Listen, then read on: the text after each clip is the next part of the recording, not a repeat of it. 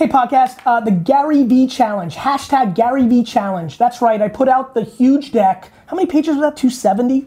The deck I put out on my birthday is out there now, and now I'm scared. Why am I scared? Because people love consuming information, but they hate doing the things in the information. So we're doing the Gary V Challenge, hashtag Gary V Challenge. What does that mean?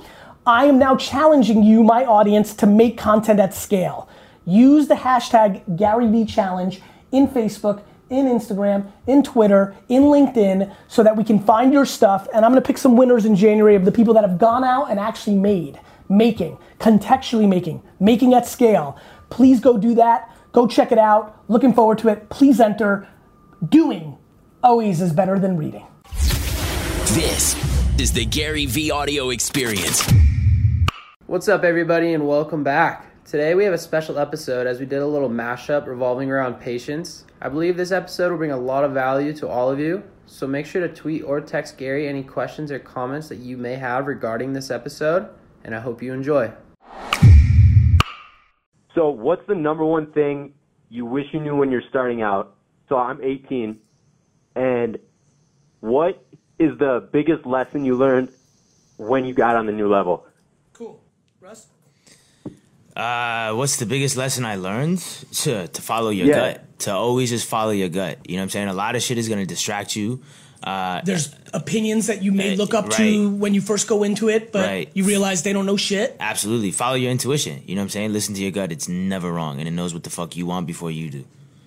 For me to answer the first part of your question, the one thing I wish I knew when I was starting out is the thing that I preach to you guys all the time, and even though I believed it religiously at the time, even though I was 100 on it, I would have been 110 on it, which is patience. Facts. When you're hungry, when you're 18, when you want to be the biggest in the world, like, it's patience. I'm 41, right? About to turn 42 in November.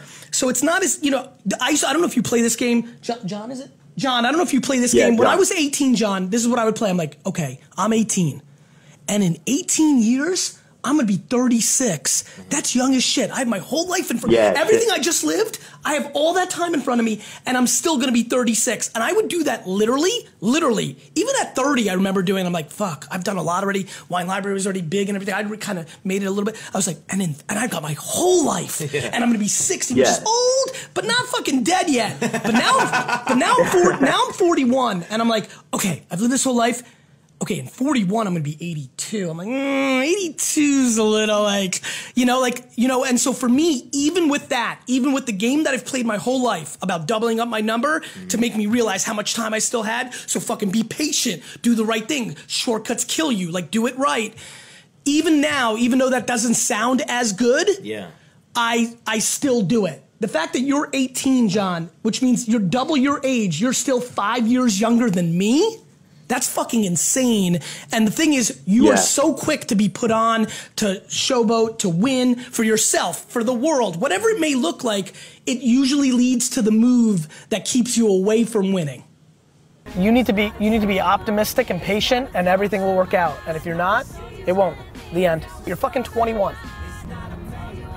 Like, I get that you want to apply it. Like, I want to apply it too. Lack of patience, bro. Wrap your head around not giving a fuck about any advancement till you're 29, but then every day trying to get better, you will fucking win. Just close your eyes until you're 29.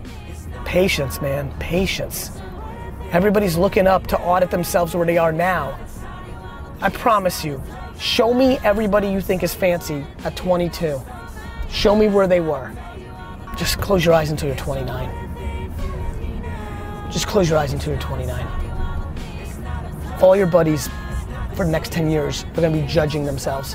She and he are gonna be looking around and being like, where am I? Everybody who's trying to figure out where they are, you need to be thoughtful. But people are dwelling. There's a big difference between awareness and dwelling.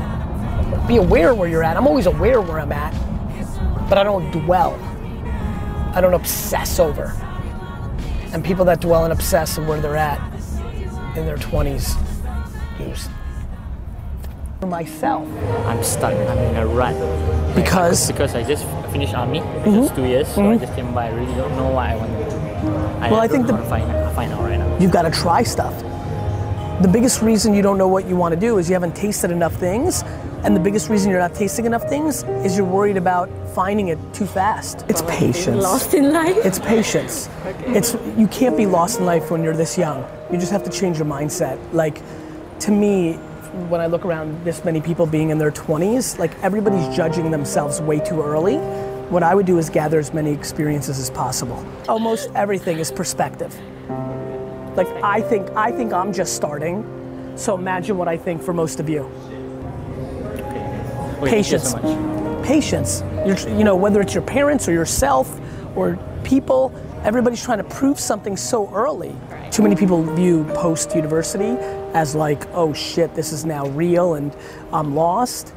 They don't put it in the context of being alive for 100 years and realizing they're only 20% of the way done. Everybody's got strengths and weaknesses. What a 60-year-old has is experience but doesn't have time. So they trade on experience.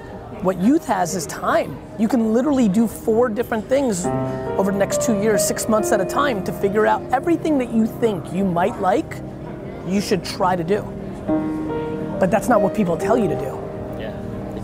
Job. You're not lost in life, you're just early in the process. You know what I mean? Okay. You're lost by other people's standards, not by your actual, if you actually took it practically, you haven't even started. The biggest value you can just share with my viewers. What kind of viewers are they? Youngsters? Youngsters like me, people who want to start a business, people who need personal development. It's patience. It's fucking patience. Okay. It's patience. Like, all of you want it too fast. I'm 41 years old and I feel like I'm 7. Like, when I was 15 or 17 or 22, I thought 41-year-olds were so fucking old. They felt so old. I wish all of you 13, 16, 19, and 24-year-olds could feel how young I am in my soul right now. It would change everything you do. You would become dramatically more patient, which would mean that you would make a lot more of the successes that you want to happen. Most of you will lose because you're trying to take shortcuts. Gary, patience is a big thing that you promote, and it's one of the biggest things that we struggle with. How does somebody stay patient? I'm not sure, to be honest. What I would say is this, though. You have no option. Patience is practical. Like, what are you gonna do? Like, it's gonna play out the way it's gonna play out. Like, and I would also say, try to put yourself in a position to do what you love, right? Like, I feel like I'm so in love with the process of being an entrepreneur that I'm even slowing down my financial impact because I love it, right? I love holding out for it. It's, I often make the joke, like, I love the foreplay of entrepreneurship, right? Like, it's a long process. Like, I love that. I love it so much I want it to last forever. I secretly don't want to buy the jets, right? Because I feel like the game that I put out in front of me would then be accomplished. So, I think that loving what you do allows you to love the process, which then allows you to be massively patient. If you're doing this because you want $1 million, you're in deep shit. Yeah. Thanks, guys, for listening. Please, please, please share the podcast and make sure you've subscribed, because a bunch of you aren't subscribed. And more importantly, a bunch of you listen every day and haven't told your friends it's the best podcast in the world. I'm watching. Have a great day.